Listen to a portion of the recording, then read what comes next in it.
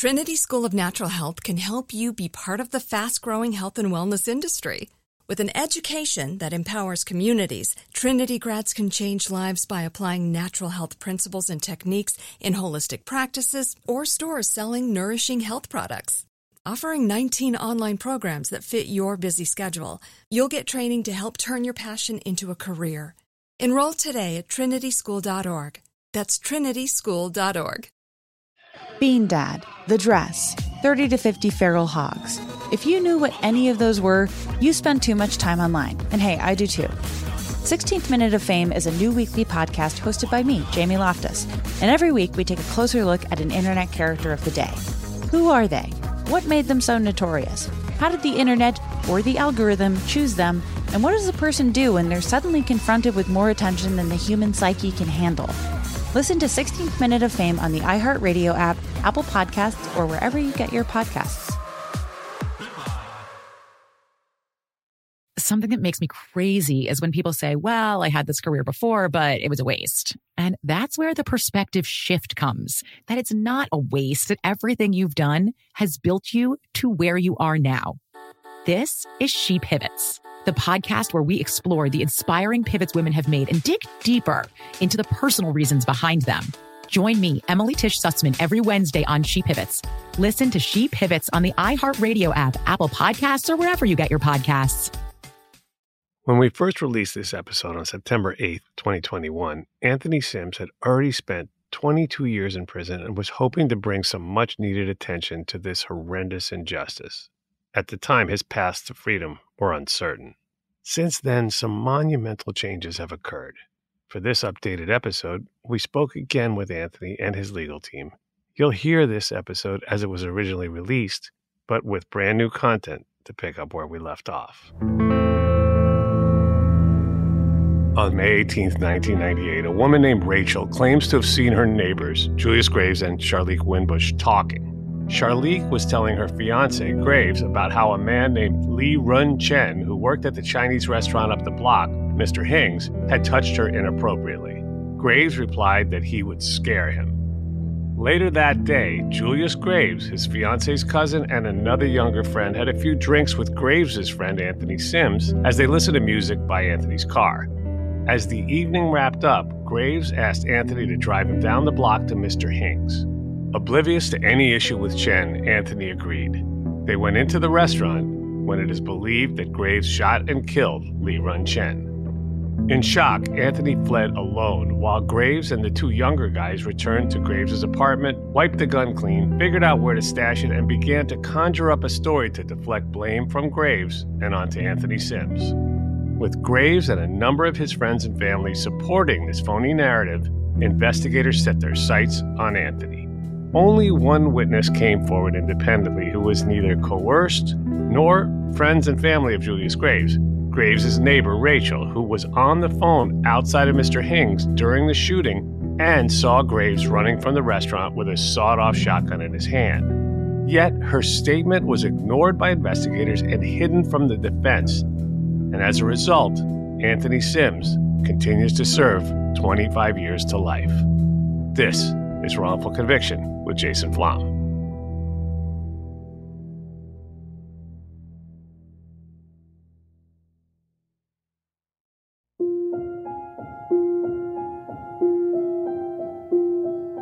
Welcome back to Wrongful Conviction with Jason Flom. That's me. And today, if you hear my voice, it sounds sort of down. I mean, this is one of the most troubling wrongful conviction cases that I've ever seen in 28 years of doing this work, which is almost as long as Anthony Sims has been locked up for a crime he obviously didn't commit. First of all, I want to introduce the two attorneys who are so devoted to this case and to this man, Jonathan Hiles and Thomas Hoffman. Thank you both for being here. Thank you. Thank you for doing this, Jason. And now, of course, saving the best for last. And I'm just so sorry that you're here under these circumstances, but I'm honestly honored that you're here with us today on the podcast. So, Anthony Sims, welcome to Wrongful Conviction. Thank you. And Anthony, of course, is now a 45-year-old man, 24 years into a 25 to life sentence for a murder he didn't commit. Now, This began back in 1998, but I want to go back even further than that. Anthony, where did you grow up, and what was your childhood like? Was it a happy childhood?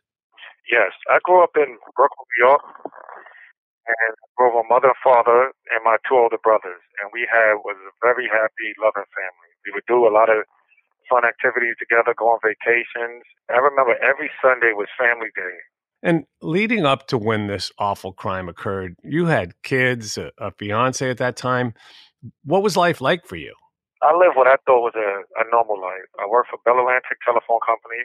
I installed phone lines and provided dial tone to customers. I lived with my fiance Keisha and my two sons at the time. So this brings us to May 18th, 1998, when you, Anthony, witnessed a terrible crime.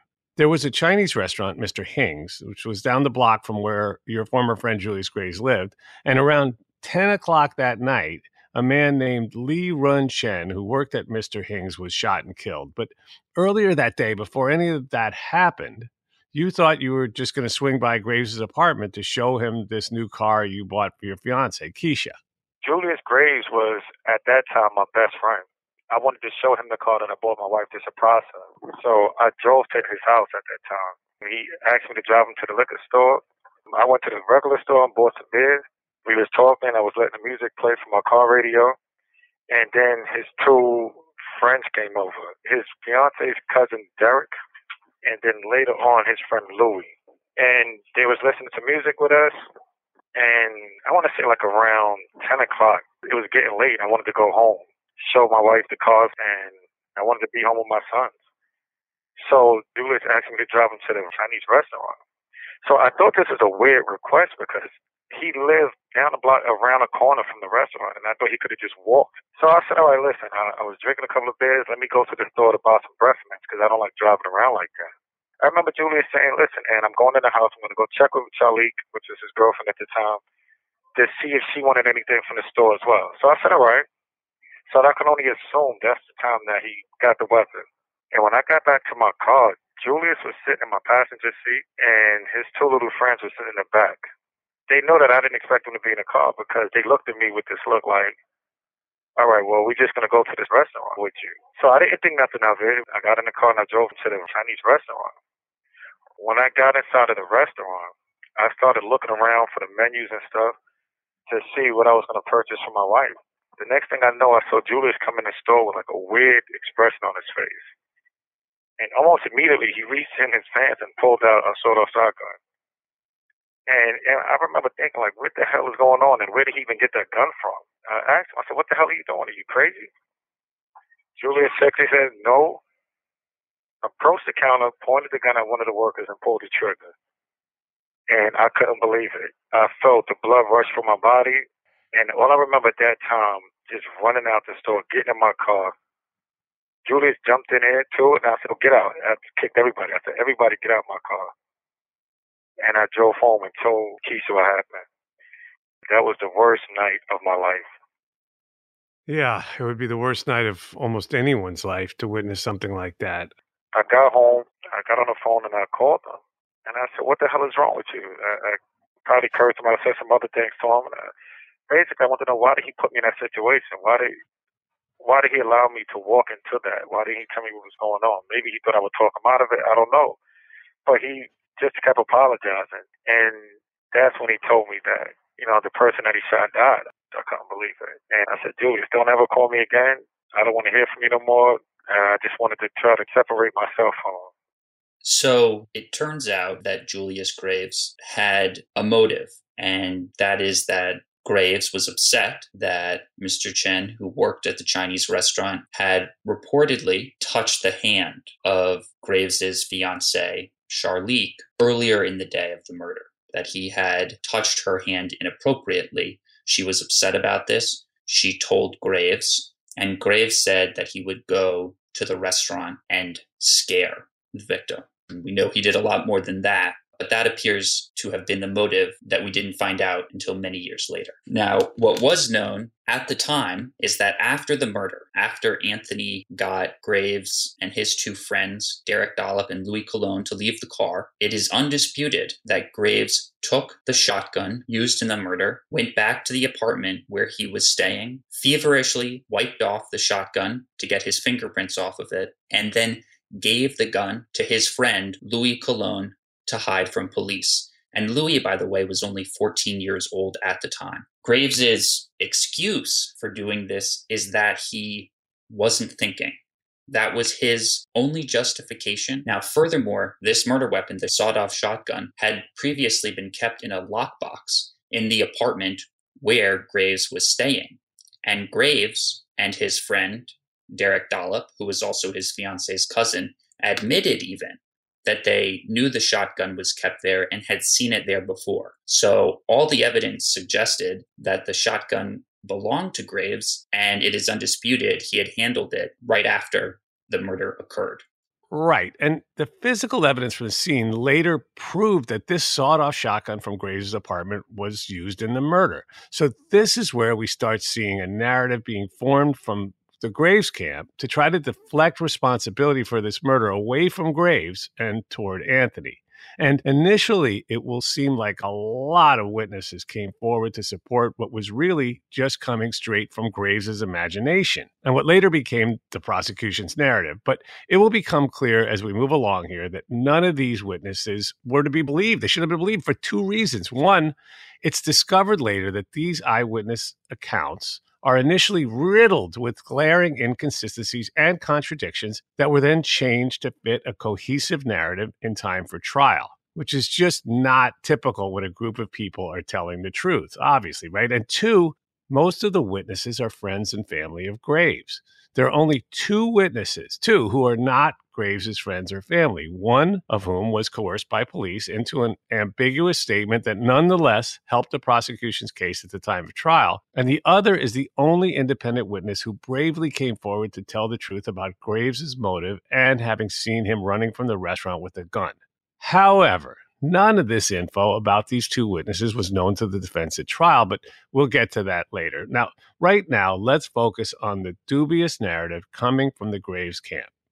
So, the day after the murder, Charlique's brother, William Robertson, told police a secondhand story from Charlique that Charlique had said that Anthony had come by earlier, the day of the murder, and taken the shotgun out of the apartment. Then comes the narrative from Graves about the night of the murder.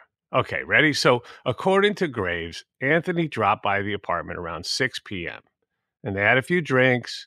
Anthony allegedly showed Graves a shotgun that he had in his trunk, a shotgun that Graves should have recognized as the one from his apartment. Now, at some point, Anthony and Graves are joined by Charlique's cousin, Derek Dollop, and another younger friend, Louis Cologne. According to Graves, Anthony had a previous altercation with the victim, Li Run Chen, who worked at the Chinese restaurant down the block, Mr. Hing's. The reason behind this disagreement and the timing changed between initial interviews and trial. In this farcical version of events, Anthony allegedly had refused to pay for something at Mr. Hing's because it was either something he hadn't ordered or some chicken was undercooked or it didn't look right. You know, lying is tricky that way, right? It gets hard to keep track of your own bullshit. Anyway, at the time of this alleged problem and refusal of payment, Li Run Chen allegedly pulled a gun on Anthony, to which Anthony allegedly responded that he would get Chen for this. According to Graves, that night, in the lead up to the murder, Anthony brought up this 2 to 3 week old and then later 4 to 5 month old beef several times and was getting heated up about it before they headed to Mr. Hing's, where Anthony was the one who allegedly shot Li Run Chen, not Graves, whose fiance had complained to him about Chen's inappropriate touching earlier that day. So this just super believable narrative is what became the prosecution's theory. It just feels liberating to hear you retell that story because it sounded crazy to me. And from you saying how crazy it sounds to you, that means a lot because I've always believed down the line that the truth was going to come out. I didn't know that I would be in prison 23 years before this truth came out. And it's going to be out there now, finally, for everyone to hear. And Jonathan, There's even more to know about Graves' ridiculous narrative. The story against Anthony was not only ridiculous, but as you alluded to, it was so inconsistent. Graves first actually told police Anthony and Graves' other two friends had gone to the Chinese restaurant earlier on that evening and then come back, and Anthony was heated about an argument with the victim. But Graves' two friends never said they went to the Chinese restaurant. It was just made up. So Graves had to change his story and say that he had witnessed an argument between Anthony and the victim months earlier over a food order, and that Anthony was still fuming about this months later on the night of the murder. Again, Graves' friends, right, who were trying to back him up, they never said that Anthony had any beef with the victim or was fuming about it in the car that evening. So the story never really made sense. But what was important to police and prosecutors, unfortunately, was clearing the case. And once they had Graves and his two friends who were willing to point the finger at Anthony as a scapegoat, the train had left the station. Okay, so they've got their sights set on you, Anthony. And initially, they show up at your job, but you were out that day. This tipped you off, though, that they were at least looking to talk to you, and eventually you went in voluntarily. I mean, you were an innocent man, so did you think, well, I'll just go in there, clear this up, and head on home? I did. And a big key that's being left out was there was a camera inside of that restaurant. So I thought, regardless, that somebody would, at one point in time, review the tape. And that I had nothing to worry about. The tape would clear everything up for me. So yes, I drove myself to the precinct, and that's where I've been ever since, locked away. You never walked out of there again? Never walked out, no. What happened with the videotape from the Chinese restaurant? They said that the tape wasn't recorded. Do you believe that? To be honest, I don't know what to believe anymore. I used to have a lot of faith in the judicial system, but from being incarcerated myself and listening to some of the other horror stories from people in here with me, I don't know what to believe now.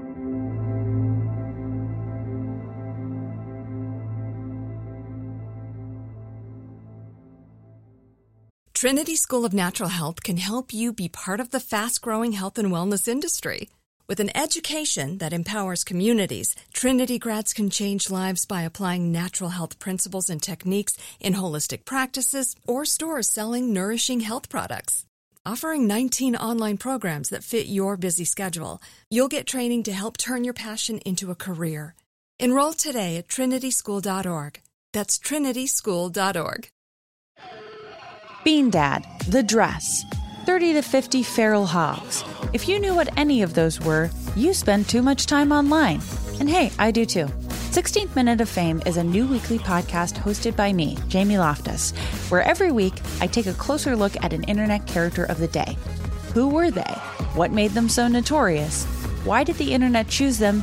And what does a person do when they're suddenly confronted with more attention than the human psyche can handle? I'll be talking to internet historians, experts, and yes, the main characters themselves to get a fuller picture. Because I think that even outside individual experiences, a character of the day tells us something about how the internet worked at that time and how the attention economy developed into the freaky three-headed dragon it is today. Together, we probably won't be able to properly log out, but we can take a walk down scary internet memory lane and see one day a little more clearly. Listen to 16th Minute of Fame on the iHeartRadio app, Apple Podcasts, or wherever you get your podcasts. Something that makes me crazy is when people say, well, I had this career before, but it was a waste. And that's where the perspective shift comes, that it's not a waste, that everything you've done has built you to where you are now. This is She Pivots, the podcast where we explore the inspiring pivots women have made and dig deeper into the personal reasons behind them. Join me, Emily Tish Sussman, every Wednesday on She Pivots as I sit down with inspiring women like Misty Copeland, Brooke Shields, Vanessa Hudgens, and so many more. We dive into how these women made their pivot and their mindset shifts that happened as a result. It's a podcast about women, their stories, and how their pivot became their success. Listen to She Pivots on the iHeartRadio app, Apple Podcasts, or wherever you get your podcasts.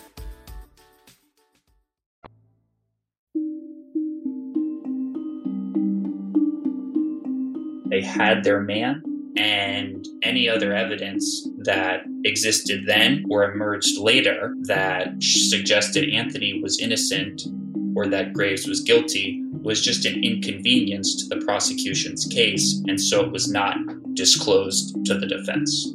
And of course, listeners of this show will know that when the authorities withhold exculpatory evidence, it's called a Brady violation. And Brady violations are illegal, but as our listeners also know, Brady violations rarely seem to bring any actual ramifications for the people who commit them. So it just keeps fucking happening in case after case. And in this case, I believe the worst Brady violation, the worst one among so many, is the sole independent witness who came forward in this case that I alluded to earlier, whose statement was hidden from the defense. We'll refer to her only as Rachel.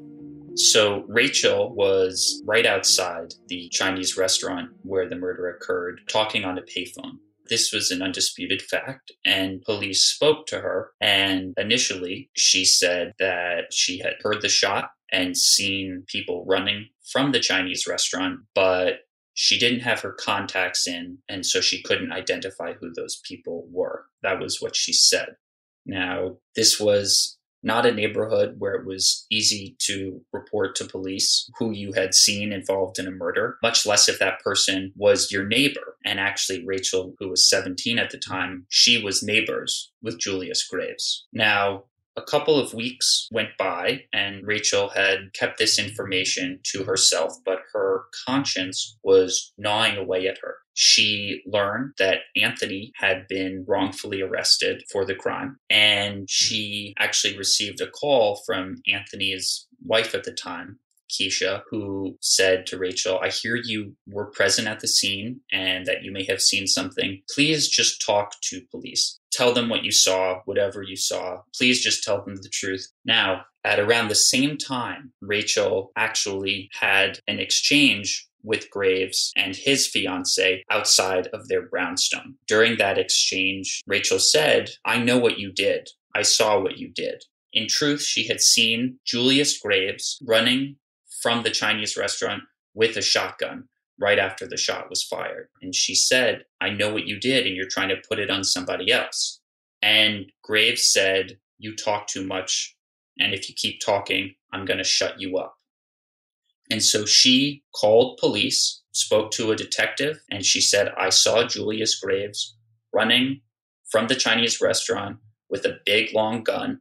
I know it was him. He's my neighbor." And the detective said, "We already have another guy." It was the taller guy. Anthony is 6'3", Graves is 5'9". Rachel said, "No, I know they look completely different. I know that it was Graves who was running with the shotgun." And the detective basically said, "Well, thank you for your time," and hung up the phone. Charlique had anticipated that Rachel could go to the police. So Charlique reports that as harassment, they had that report. But if I can complete that, incredibly, even though Rachel lived next door to Charlique, they did not question Rachel at all about that police report. They didn't have to go across the country to interview somebody or across the state, right? They'd go across the street. Across the street. Somebody who actually had begged to be interviewed, even though she had been threatened by a really dangerous guy, was like, "No, I'm going to do the right thing." But instead, she just got shut down by those who are supposed to protect us, which left Graves out on the streets to potentially commit more violent crimes while Anthony was stripped of his freedom and civil rights. So back to this investigation, if you want to call it that. The grandmother of Graves's children, Charlique's mom, signs on to parrot some of the narrative. This is Dorothy Bolding, whose story changed from her initial interview when she didn't mention Anthony Graves or even having been at Mr. Hing's at all. This interview, critical information here, was hidden from the defense. And by the time the grand jury and the trial roll around, she's changed her story, now claiming to be able to implicate Anthony in the murder. But still, the investigators needed to get someone outside of Graves's inner circle in order to strengthen the case. And as I alluded to earlier, this is the only other witness besides Rachel who was not directly related to Graves. She was a single mom who certainly appears to have been coerced into giving an ambiguous statement that helped the prosecution's case at trial, and we'll refer to this witness as Shalima. Now, Shalima, as we have since learned, she initially told police that she, when visiting her friend's apartment across the street from the murder, had heard this loud bang, had looked out the window from a second floor on a dark night, and had seen a couple of men ran out of the Chinese restaurant, but she couldn't describe them at all. She'd seen that one of them appeared to be holding a long gun, but she couldn't make any sort of description. And they said, well, let's take you in and see if we can refresh your memory. They took her in, they separated her from her young child, and they interrogated her for hours and wouldn't tell her where her child was, which she kept asking. And then eventually they emerged with a report saying that she identified the taller man as being the one holding the gun, which was something that was clearly fed to her because she told police that she couldn't describe the men she had seen, including the person who was running with the gun. We first learned that in the past year. Shalima said, I don't know how I could have testified that I saw the taller man running with the shotgun. I couldn't have made a description. And that's what I told detectives. And their response was to take me in for basically a full day of interrogation, separated from my child, until they had pressured her to give them what they wanted. Right. So now they finally had someone, as shaky as this ID was, to corroborate what the Graves camp was saying. So July 2nd, 1998, they charged you, Anthony, with 2 counts of murder in the second degree, intentional and depraved indifference, and 1 count of criminal possession of a weapon in the fourth degree, a weapon that you had never even held in your hand. And before trial even began in April 1999, Graves attempted to disappear. Graves didn't want to testify. He wanted to get himself off of the hook, but even he perhaps had some pangs of conscience about falsely implicating someone who had formerly been his friend. And so he went underground before the trial started, and he was on probation at the time, actually on a weapons possession charge. And he hadn't been reporting to his probation officer for 3 years. And so the district attorney's office actually initiated proceedings to revoke Graves's probation so that he would be remanded to prison, potentially. This one's really mystifying. I mean, you have a guy who has a propensity to violence, who knows his way around with weapons, who was in possession of the gun, who had a previous weapons violation. And it's like, yeah, no, we're just going to ignore that. Julius was asked directly, have you reported to your probation officer often and regularly? He answered yes, when he hadn't reported for 3 years, and that lie was not corrected. And clearly the credibility of Graves was critical. We did not know that he had not reported till last year. So at trial, the state presented Shalima along with Graves's cadre of liars, right? Graves himself, of course, and his fiance's cousin, Derek Dallop, his friend, Louise Colon, and the grandmother of Graves's 2 children, Dorothy Bolding. Now, Bolding's story changed twice. In her initial interview, she didn't mention seeing Graves, Anthony, or even having been at Mr. Hing's. And then at the grand jury, she testified that while drinking outside of Mr. Hing's, she saw Anthony enter with a long gun and heard a shot fired before Graves entered the restaurant. Then at trial, I don't know, maybe she had some pangs of conscience. Either way, though, she testified that she saw Anthony go in, followed by Graves, then heard a gunshot, but never saw a gun. Miss Bolding, her initial report would have really discredited her as a prosecution witness, was not disclosed. Also not disclosed her bias given her relation to Julius Graves. Okay, so now there's Shalima. She also testified against you, Anthony. She said that on the night of the shooting, she was visiting a friend who lived on the second floor in an apartment across the street from Mr. Hing's. She said that she heard a gunshot and looked out the window to see 2 black men running from the restaurant. And that, quote, the taller guy had a gun. This was helpful for the prosecution because Anthony was taller than Graves. Now, the prosecutor tried to get her to identify Anthony, look around the courtroom. Is the person you saw running with the gun here? She said, I don't know. I can't say. And also, she testified that of the two men she saw running, it was the person who was running second, who was behind, who was running with the shotgun. Graves testified that he was running second, that he was behind Anthony. So actually, her testimony was very ambiguous, but it was really the only thing the prosecution had that came outside of Graves's inner circle. And as a result, the failure to disclose what Shalima had told detectives from the beginning, that she couldn't describe anything, was a very damaging Brady violation for Anthony's defense. Was there any real defense mounted in your case, Anthony? No. We didn't even call any witnesses on my behalf, although I asked my lawyer, can I testify? And he said no. Like, he was really confident that there was no need for that because the case was a weak case and they'll eventually be able to say, Julia did it, whatever, and that was that. So I didn't really have a defense.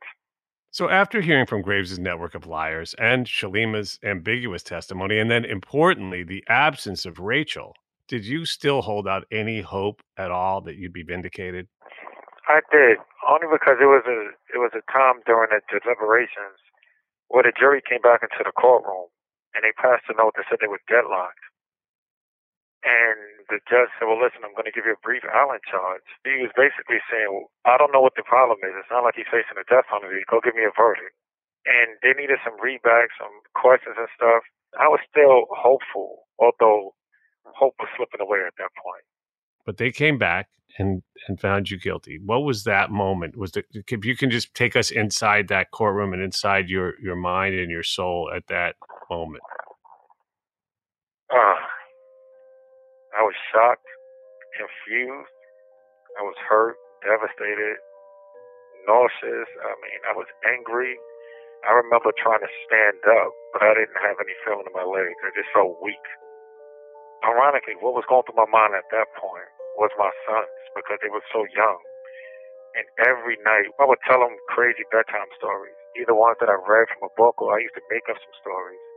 And they looked forward to going to sleep just so that I could come in the room and tell them stories. And I said to myself, I'm not going to be able to do that for a while.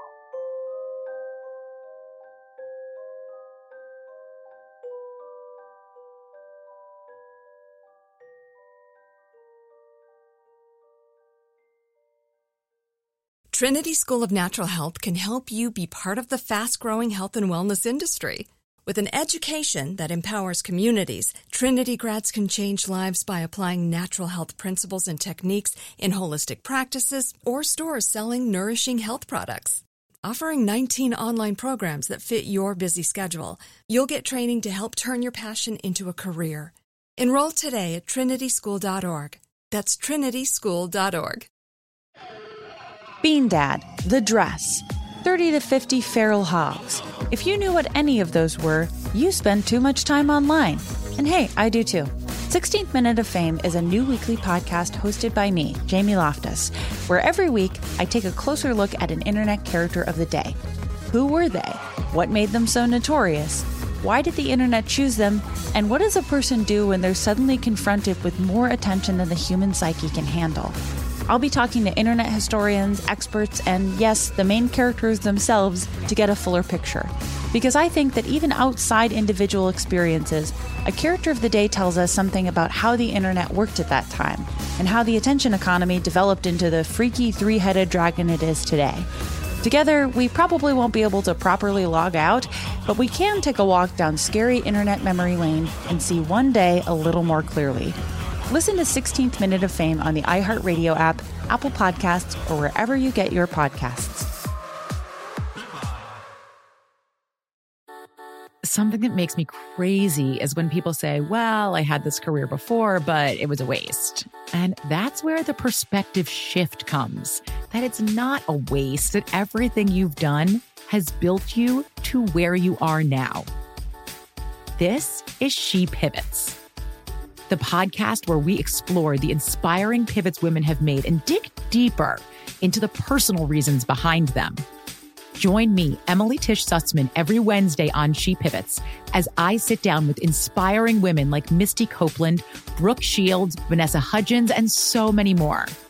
We dive into how these women made their pivot and their mindset shifts that happened as a result. It's a podcast about women, their stories, and how their pivot became their success. Listen to She Pivots on the iHeartRadio app, Apple Podcasts, or wherever you get your podcasts.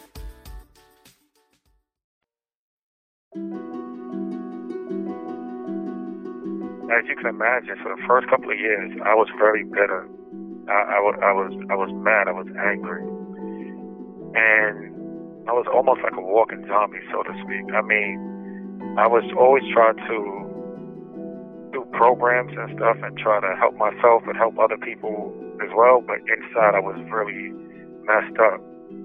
And I remember going on a visit one day, and my son, little Anthony Jr., which I love to death, I love both my sons, he was crying. He just broke out one day crying on a visit, and he said, "Daddy, don't worry. I'm gonna get Julius for doing this to you," because he had known at that point Julius as his uncle because we were so close. And I looked at him, and I said, "No, Anthony, don't ever say that again." I said, "Don't ever say that, no." And I was basically letting him know that the law will eventually prevail and things will work itself out. And in them same tears, he looked at me and he says, "Well, then, Daddy, you got to promise me that you would never do anything to him either." And I said, "I won't, and I promise you that." And it was that point that I forgave Julius. And I continued to live my life as a life giver, but also trying to help any and everybody out, because in a sense, helping me as well. But that was my turning point. That's when I forgave him for doing what he did. Wow. Sounds like you did a hell of a job, even in the brief time you had with your sons, raising them and teaching them right. Unfortunately, prison has a way to divide families, as you can only imagine. So my son's mother, which is my wife at the time, her name is also Keisha. This prison bid became too much for us, and it felt like I was holding her back from living her life. So we both came to the agreement that we should just divorce and separate so that she can live her life, so to speak. And God always has a way of making things happen. But my wife today, which is also named Keisha, is my junior high school girlfriend. She was my cheerleader when I was the captain of the basketball team. So Keisha started to write me, and one thing turned into another. All of the old feelings came back, and we decided to try one more time and get married. And that was probably the best decision of my life. My name is Keisha Sims, and I am Anthony Sims' wife. And it's the best decision that we've ever made, that I've ever made. Anthony and I were, junior high school sweethearts. People in this situation always think that the people in prison, they should be grateful that someone makes this type of commitment to them under these circumstances. But for me, Anthony has brought just so much to my life. He has enriched my life so much. I've grown so much as a person because of him. This situation in particular has made me stronger. And so I'm just grateful that he chose me to go on this journey with him and to fight for his innocence. One day I was reading the newspaper from a friend of mine named Kevin Jenkins. He asked me to read this article because the article involved the person that we both knew from Green Haven, Emmanuel Cooper. Kevin suggested that I try to get in touch with Tom Hoffman, the lawyer that got this guy out. So I talked to my wife, and she said that night it was hard for her to sleep because she worked around a lot of lawyers. She knew that she only had one shot at this. And she was making little bullet points. She was rehearsing what she would say because she knew that it was really important to obtain Thomas Hoffman. She said the first thing Tom wanted to know was he innocent? Because he would not represent anybody who was not innocent. And Keisha told him, yes, he is, but I'm going to send you some information so that you can see it for yourself. At that point, I had all of Anthony's legal work because his son had kept all of his documentation. And he said, well, send me everything that you have. So I'm working from home. All I have is an Adobe Scan app on my phone, which can only scan one page at a time. One of Anthony's transcripts is 400 and some odd pages. That's just only one transcript. And I did that for days, trying to get all the information to him. And he saw all of the discrepancies, and all the violations and things that we had always seen. Tom knew that Anthony was innocent and was just astounding evidence to support that. And the rest is history. I got Tom Hoffman and Jonathan House doing my case pro bono. It's an amazing story. I mean, a tale of two Keishas, and which eventually resulted in these two attorneys, which of course brings us to the post-conviction litigation. And it looks like before you both got involved, there were some filings surrounding an inappropriate remark by the prosecutor, ineffective assistant claims, trial court errors, discriminatory jury challenges, all of which were serious points, but ultimately failed. There was some new evidence, a recantation of trial testimony from Graves. We know he was feeling remorseful for throwing Anthony under the bus, but he didn't want to come clean. So this affidavit really is reflective of that, meaning he doesn't tell the whole truth. He basically says that Anthony went inside Mr. Hings and he, Julius Graves, did not. He continued that he didn't see who shot Chen and was coerced to testify that he had seen Anthony do it.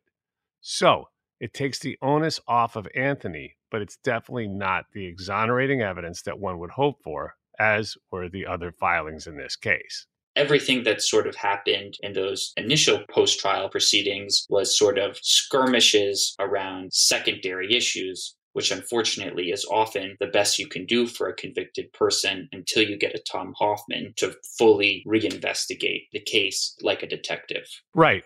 Without Tom, we wouldn't know the context around Shalima's testimony, which is what passed for a corroborating witness for Graves and his whole network of liars. And then the major Brady violation in hiding Rachel for all of these years. Remember, she witnessed Charlique and Graves talking about the inappropriate touching, which established the motive. She saw Graves running from Mr. Hings with a gun. Then, when she confronted Charlique and Graves, she was threatened. "You talk too much. You keep talking. I'm going to shut you up," was the quote. Not to even mention all of the previously unknown or ignored holes and shifts in Graves' narrative. And finally, we haven't even talked about this yet, but there was a cook at Mr. Hings who had a view of the shooter and described his complexion as, quote, not black. This is consistent with Graves' light brown skin, while Anthony, importantly, has a dark complexion. So, Tom, what is being done with all of the exculpatory evidence that you've compiled? The 440 was initially filed in December, and we attached Rachel's affidavit, Shalima's statement. We also found this documentation that Graves had lied about reporting to his probation officer often and regularly. We also found additional Brady violations. And as the case was proceeding, we then get even more documents from Foyle, including that Graves, on the day of his testimony, received money, received housing together with his girlfriend, his girlfriend's brother, and the brother's girlfriend. And then he eventually gets $25,000 in benefits. All this comes out. So we then amend our petition. We also found out that Cologne had told one of his friends that it was his friend who committed the shooting. Well, his friend was Julius Graves. That was only recently ascertained, as with others. And I should say, look, the current 440 ADAs, in their response, they did not address any of our allegations. Did Julius Graves lie or did he not lie? Not addressed. They said you could have a hearing. Well, the hearing's going to take quite a while, and Anthony should be home now. The evidence is overwhelming. The resistance on undoing a wrongful conviction is huge. Yeah, absolutely it is, even under normal circumstances. But here in Brooklyn, there's been an even more obstinate than usual obstacle in this case. Anthony brought his case to the Brooklyn Conviction Review Unit in 2017, and one would think that the good folks there would take one look at Graves' bullshit and do something about it. But the man tasked with running the CRU in Brooklyn since 2014 was Mark Hale, who just so happens to be the man who prosecuted Anthony's case. But, and this is a big but, Mark Hale just retired at the beginning of July 2021. So while this is good news for Anthony, there are still plenty of ways that this might not work out.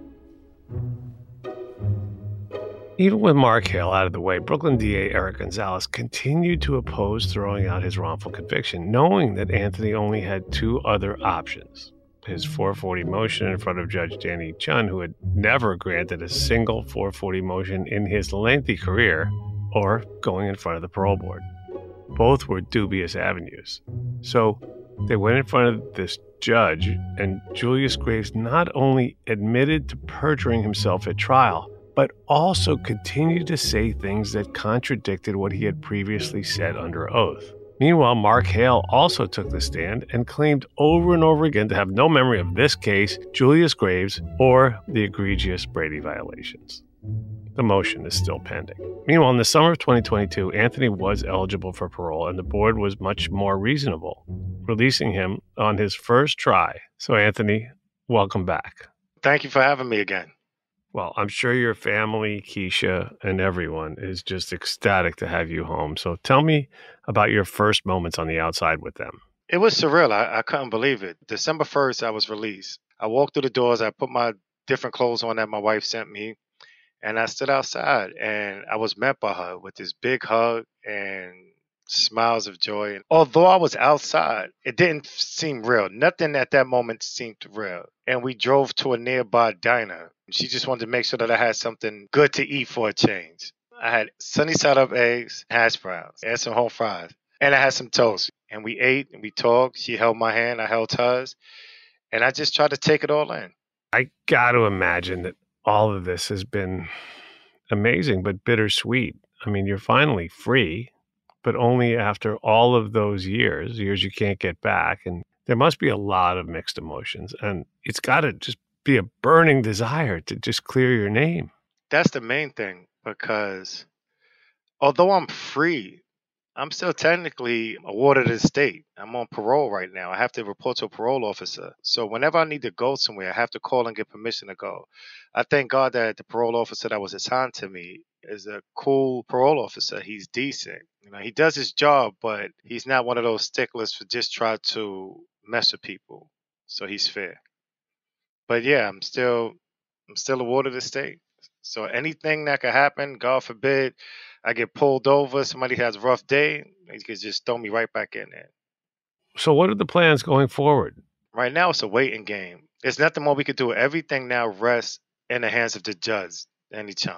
We're just optimistic and hopeful that, you know, he'll do the right thing and exonerate me. If he doesn't exonerate us there, then of course we're gonna put an appeal in. Well, you have all of our support in your quest to lay claim to your actual innocence. And with that, we're going to go to closing arguments where, first of all, I'm going to thank you again. I mean, just for being you, because you inspire the fuck out of me, honestly. I know you don't curse, but I do. You inspire me to want to work harder and smarter and longer hours to help the other countless number of Anthony Simses out there. And now I'm going to sit back in my chair, turn my mic off, and just listen to any closing thoughts that you may want to share. I'm really excited that you're here. I'm really excited that you're free. So Jonathan and Thomas will go, and then we're going to save you for last. I think it's important to look at the broader picture and how this injustice occurred. And it's because the system did not value the life of Anthony Sims. And it also did not value the life of Lee Run Chun. What we're fighting to do is to make sure that justice is served for Anthony and also for the victim, for the truth to emerge, and every ounce of help we can get to ensure that happens is deeply appreciated, because the truth has been clear from the start that Julius Graves was the perpetrator of this awful crime, not Anthony Sims. So thank you again, Jason. Thank you again for doing this. I believe you have had 145 podcasts of people who were wrongfully convicted. I have listened to many. While the facts vary, the stories are all the same. A horrific crime is committed, drawing wide media and public attention. Perpetrators need to be taken off the street and held to account. However, the concern of the police and the prosecutors is not to find the actual perpetrator, but to give the public the perception that the case was solved. It did not matter whether the right person was brought to justice, as long as a conviction was secured and the public fear allayed. As Jonathan said, neither the victim nor the defendant's life is valued as long as the case is won. So too the public is not valued, as the police did not care whether the actual perpetrator remained loose and posed a danger to the public. Also common, in order to win these cases, favorable evidence pointing away from defendant's guilt is disregarded, and in contravention of the prosecutor's constitutional duty is hidden from the defendant. Meanwhile, husbands, wives, mothers, fathers, sisters, brothers, and sons, and daughters are destroyed, all in the interest of winning at all costs. People ask me, why do I do this? Now I'm giving it away, am a Holocaust survivor. I was born in 1944. Basically, my family, extensive family, was wiped out. And that Holocaust was caused by people remaining silent. Undo this horrific injustice. Anthony? I just want to say thank you again for all the supporters. Definitely to you for taking the time out to actually hear our stories and give us a platform, or give me a platform to talk about these wrongful convictions. Since I've been out, I've been doing a lot of things to try to bring awareness to criminal justice. I've been very supportive in different venues, to speaking engagements, and I will always try to lend a voice to the people who can't be heard. I just pray and hope that, this nightmare is over with soon. I pray and hope that Danny Chung just does the right thing and go over the material and review everything and then exonerate me so that I can live my life. I know I'll never be able to get those years back. I know that I'll never be able to get the scar off of me of prison. You know what I'm saying? But I just want a fresh start. And I just pray for that opportunity. And again, I thank y'all for the support and everything. And of course, I thank my beautiful wife, because she's the truth. That's my better half right there. So thanks again.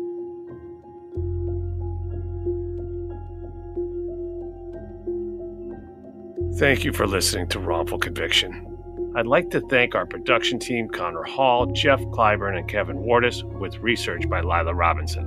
The music in this production was supplied by three-time Oscar-nominated composer Jay Ralph. Be sure to follow us on Instagram at Wrongful Conviction, on Facebook at Wrongful Conviction Podcast, and on Twitter at Wrong Conviction, as well as at Lava for Good on all three platforms. You can also follow me on both TikTok and Instagram at It's Jason Flom. Wrongful Conviction is a production of Lava for Good Podcast in association with Signal Company No. 1.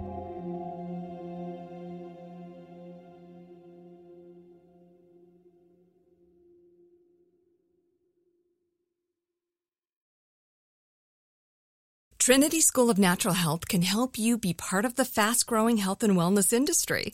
With an education that empowers communities, Trinity grads can change lives by applying natural health principles and techniques in holistic practices or stores selling nourishing health products. Offering 19 online programs that fit your busy schedule, you'll get training to help turn your passion into a career. Enroll today at trinityschool.org. That's trinityschool.org. Bean Dad, The Dress, 30 to 50 Feral Hogs. If you knew what any of those were, you spend too much time online. And hey, I do too. 16th Minute of Fame is a new weekly podcast hosted by me, Jamie Loftus. And every week we take a closer look at an internet character of the day. Who are they? What made them so notorious? How did the internet or the algorithm choose them? And what does a person do when they're suddenly confronted with more attention than the human psyche can handle? Listen to 16th Minute of Fame on the iHeartRadio app, Apple Podcasts, or wherever you get your podcasts. Something that makes me crazy is when people say, well, I had this career before, but it was a waste. And that's where the perspective shift comes, that it's not a waste, that everything you've done has built you to where you are now. This is She Pivots, the podcast where we explore the inspiring pivots women have made and dig deeper into the personal reasons behind them. Join me, Emily Tish Sussman, every Wednesday on She Pivots. Listen to She Pivots on the iHeartRadio app, Apple Podcasts, or wherever you get your podcasts.